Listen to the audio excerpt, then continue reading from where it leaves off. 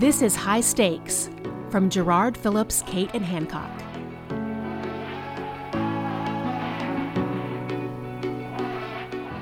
Hey, I'm David Schifrin. This week, we at Gerard were very proud to announce that Lee Acey had joined us in an of-council role. Lee had just retired, in air quotes, after more than 2 decades at the Mayo Clinic, where he was genuinely a pioneer in digital tools and social media for healthcare.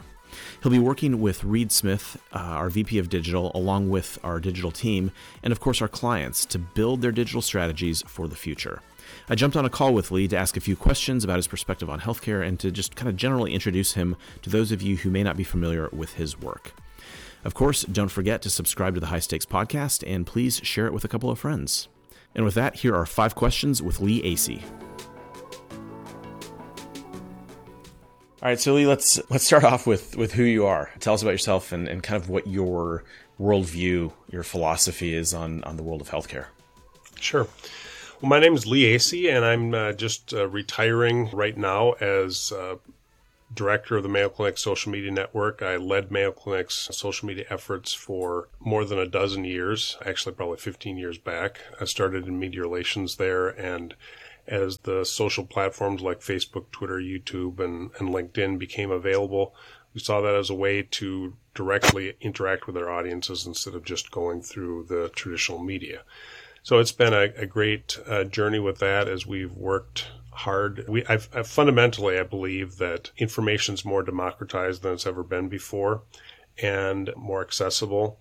And also there's more chatter, there's more people talking. And so I think there's a responsibility for healthcare providers, healthcare organizations, responsible groups to be engaged in the conversation, to be sharing information that's helpful to the public.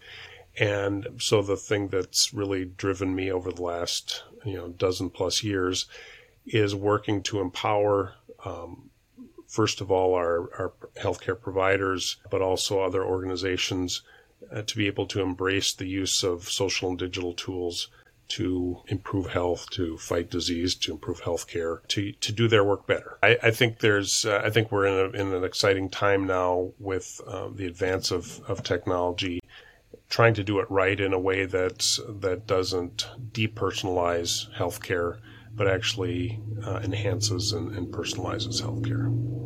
So you talk about it being an exciting time in healthcare. Thinking back on the last decade plus in your experience, what is something that you saw back in, say, 2009, back when you were kicking off the Mayo Clinic Social Media Network, you sort of flagged as a problem that hasn't been solved yet, that you really thought would, or a barrier that hasn't really been overcome yet? I think the seamless integration of the various digital platforms that I thought would likely be happening by now is probably the thing that's been not as realized as it could have been.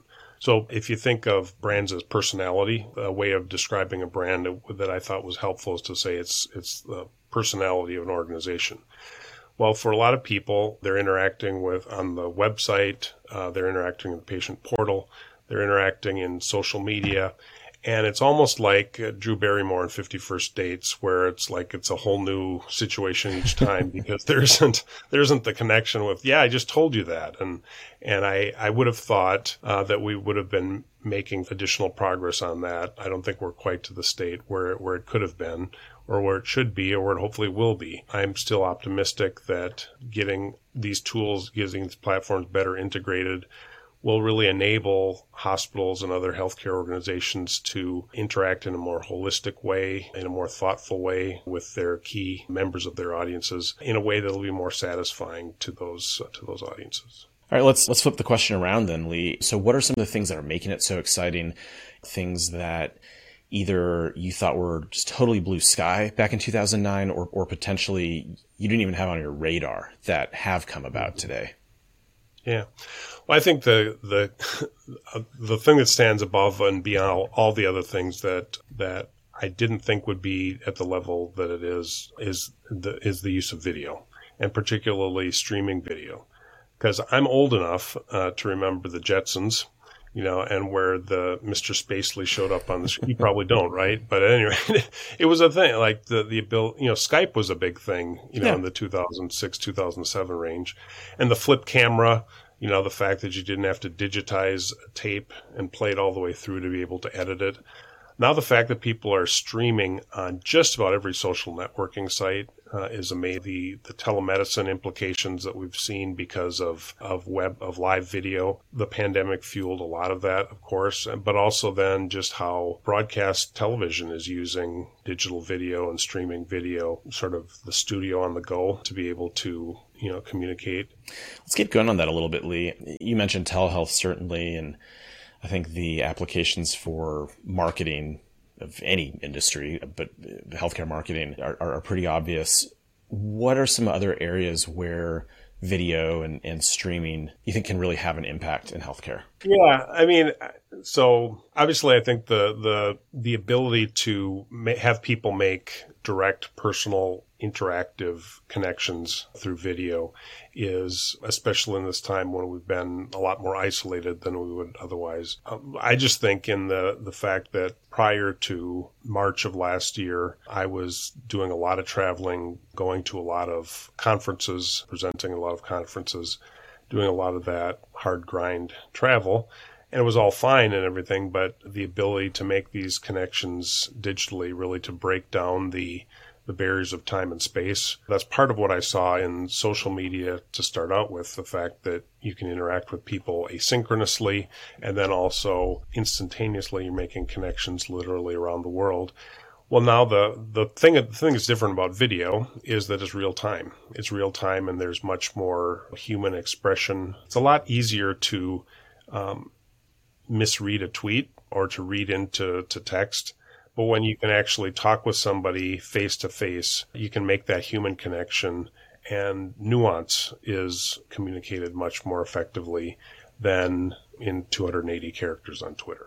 Yeah, so that personal connection, thinking about that in a slightly different context, what's the role of digital and digital marketing in healthcare in bringing some of that personal connection, that relationship back into the healthcare industry? Because I think it's just such an important piece of what, I guess it depends how you think of things, is either lacking or missing or just needs a little bit of refocusing on the patient physician or patient nurse relationship. And so what's the role of digital and again, digital marketing in that?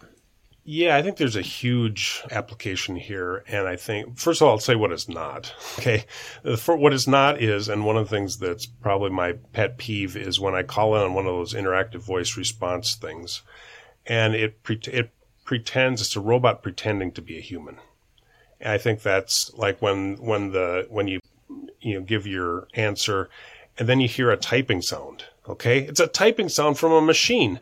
And it just kind of drives me crazy that it's or when the robot says, I didn't quite hear that. Could you, and it's an inauthentic and artificial kind of interaction. I think when digital's at its best is when it can, so Dr. Gianrico Ferrugia, who's the CEO of Mayo Clinic, has made a distinction between what, artificial intelligence and then what he calls augmented human intelligence.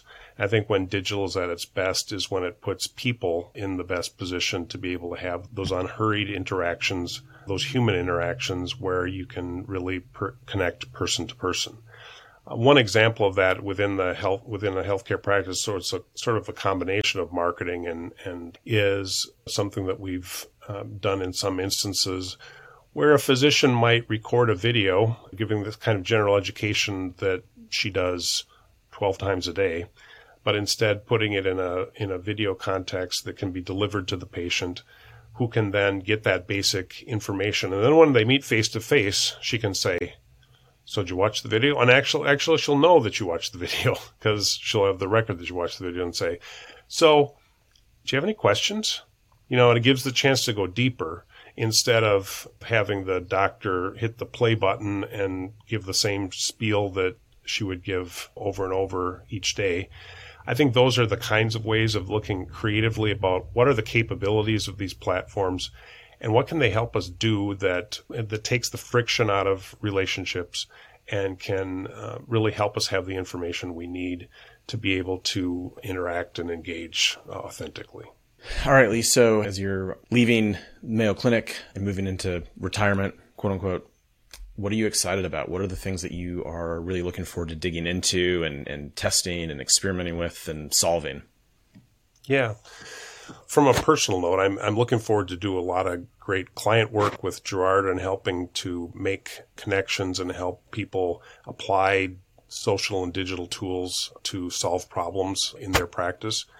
Personally, I'm really motivated by the idea that if you look at all the diseases that consume most of healthcare spending, there are underlying causes of all that are related to metabolism. And so that's something that's been a personal interest of mine, a personal journey that my wife and I have been on. We've each lost 50 pounds in the last couple of years and kept it off. And we've really sort of rebooted our bodies. We feel 20 years younger. I mean, so it's kind of like I had a 20-year career at Mayo, and I feel just as good when I started at Mayo. So I've got just as probably even more energy than I did then. So it's exciting to be able to then have new challenges and be able to apply, some of the things that I've learned and the connections that I've made, but just the perspectives that I've gotten from 20 years from going from old-fashioned media and being able to do it with networks and large daily newspapers and, doing that at a pretty high level, but then being able to transform that work.